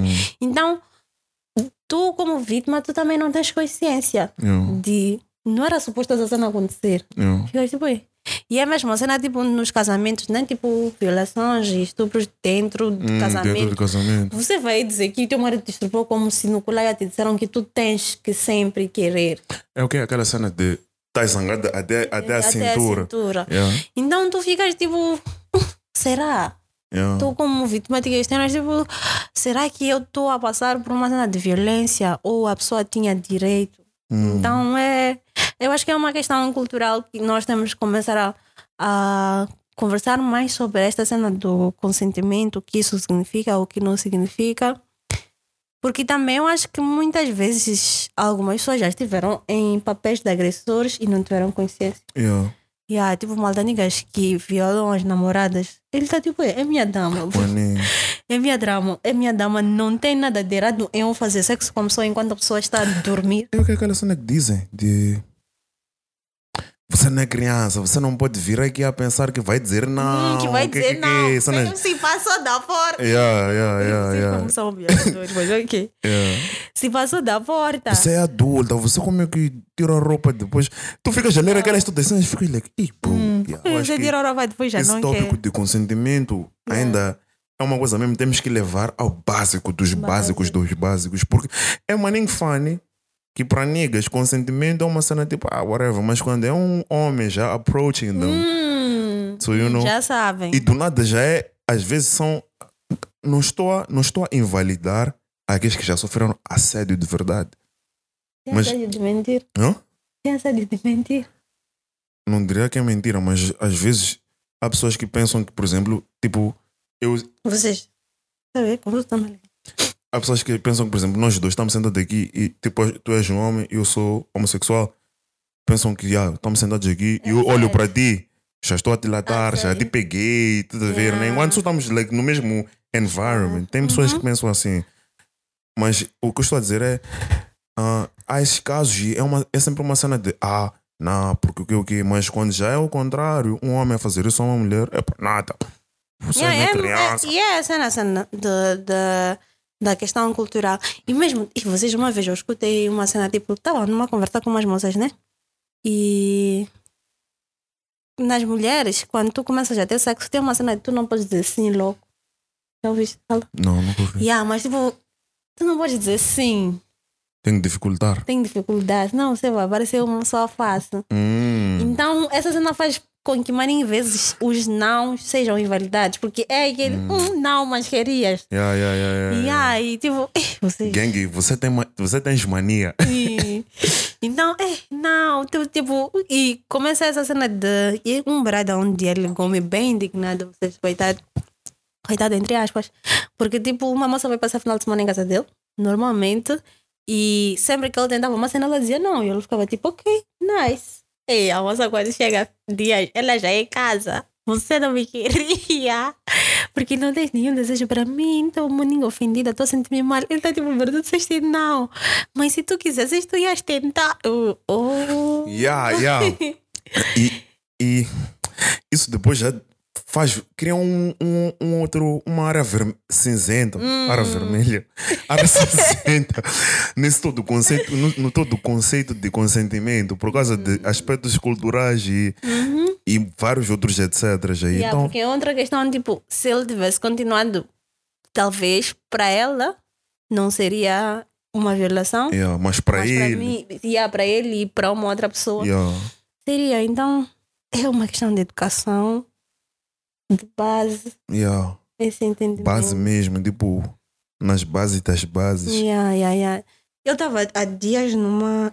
Não estamos a gravar 3 horas? Não. Acho que estamos lá com uma hora e meia. Como é grave.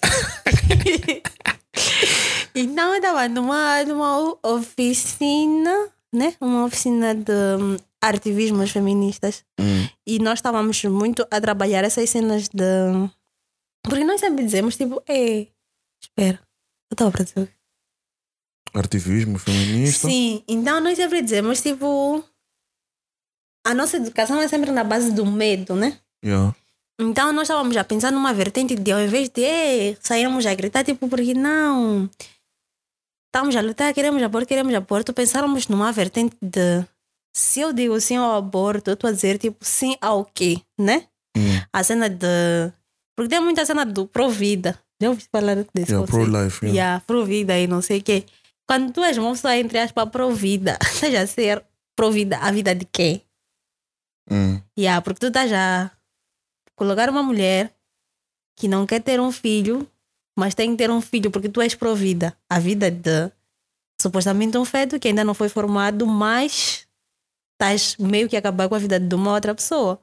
Então era muito nessa vertente. Falamos tipo também do caso de violação sexual, de quando tu escolhes não violar alguém sexualmente e estás a dizer sim, ok. Tipo, o fato de tu estares a aceitar aquela uma pessoa como uma pessoa que tem dignidade e que tem esse espaço de liberdade de existir e de ter as suas próprias escolhas. Então é uma questão de educação. Tá a faltar muito isso. E não só educação, mas uma educação aberta. Sem aquela coisa de Shailas. pôr. O quê? Shaila. O que quer dizer? O que é isso? E Joe, sempre que tipo tua avó não queria que tu fizesse uma cena, era Shaila. Shaila é tipo, ei. Ok. É sacrilégio, sim, é sacrilégio. Em português é sacrilégio. É tipo, é uma verdade que é verdade, mas não pode ser questionada. Então, me disseram que Shaila sentando no pilão. Mas era pura e simplesmente porque não faz sentido tu sentar no pilão. E é a mesma cena que estavam a falar, tu e a Chelsea de Malta variar à noite, não sei o quê. Era uma coisa que Shaila. Ok. Mas Yeah. tem sua explicação. Ok. Então, nossa educação de base é muito na base deste medo. Eu lembro quando comecei a menstruar, me disseram: você nunca mais, nem para jogar bola, eu jogava bola, com rapazes, não podes ficar ao lado de rapazes, senão vais engravidar. Senão vais engravidar. Então, tipo, tu cresces com essas cenas e tu não tens consciência do que isso realmente é. Não é muito na base do medo, do se dar mata malu. Essa publicidade. Não é muito nisso. Wow, like. Estamos a jogar nessa cena e. Vocês que vão ser pais. Algo assim. Vão educar vossas crianças. Mas vocês já estão educados para educar as vossas crianças? Eu acho que ainda há muita coisa que eu devo aprender. To be honest. Ainda há muita coisa mesmo que eu devo aprender. Porque mesmo a mãe ainda me educa. Eu também, todos os dias. Shout out, mamã.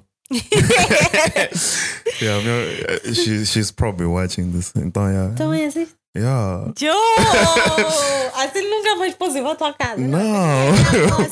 Não, ela por acaso gosta, maninho. Tipo, grama maninho mesmo. Eu acho que ela é um pouco. É um choque de realidade.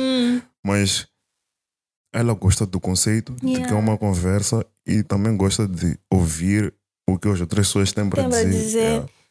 Eu acho que quando eu chego contigo, que nice, porque eu estava tipo nessa cena da oficina que nós estávamos com uma senhora, tipo big, doutora Ivone, tipo foi a pessoa que lutou para aborto seguro em Moçambique e é uma das pessoas que estava na base da cena da geração bis. Então ela ficou tipo, eu estou com 20 anos que estão numa cena e é tipo uma experiência muito nice. Eu também gosto de ver vocês crianças do Twitter, 18, 19.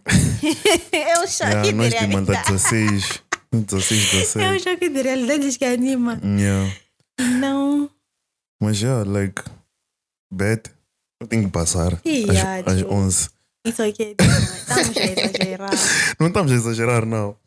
Ainda não fechamos 2 horas, mas tipo. Sim, 2 horas é grave. O podcast mais longo que eu já escutei foi de Daigo no Cubula. No Cubula? Tem 3 horas. Eu já curti um de 6 horas. Uai!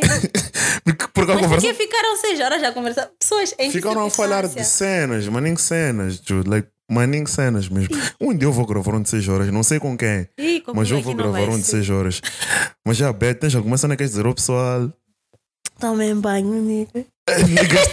Frio tá a chegar, maninga. Tomem banho, niggas, tomem banho. Frio tá a chegar, man. Não sei porque eu lembrei disso. Frio tá a chegar. Tomem banho, niggas, tomem banho. Mas eu não tenho nada a dizer. Mas sei lá, sejam pessoas com um pouco mais de empatia. E mesmo nas cenas que vocês acham que estão certos e que vocês têm toda a razão do mundo, se permitam vir outra pessoa. Porque temos realidades maninho diferentes. Então eu acho que a cena de tu te permitires ouvir outras pessoas abre espaço para tu seres uma pessoa melhor. Então, empatia e se permitam ouvir as pessoas. E tu de todas as pessoas que me bloquearam no Twitter me desbloquearam. Eu agora sou uma pessoa nova.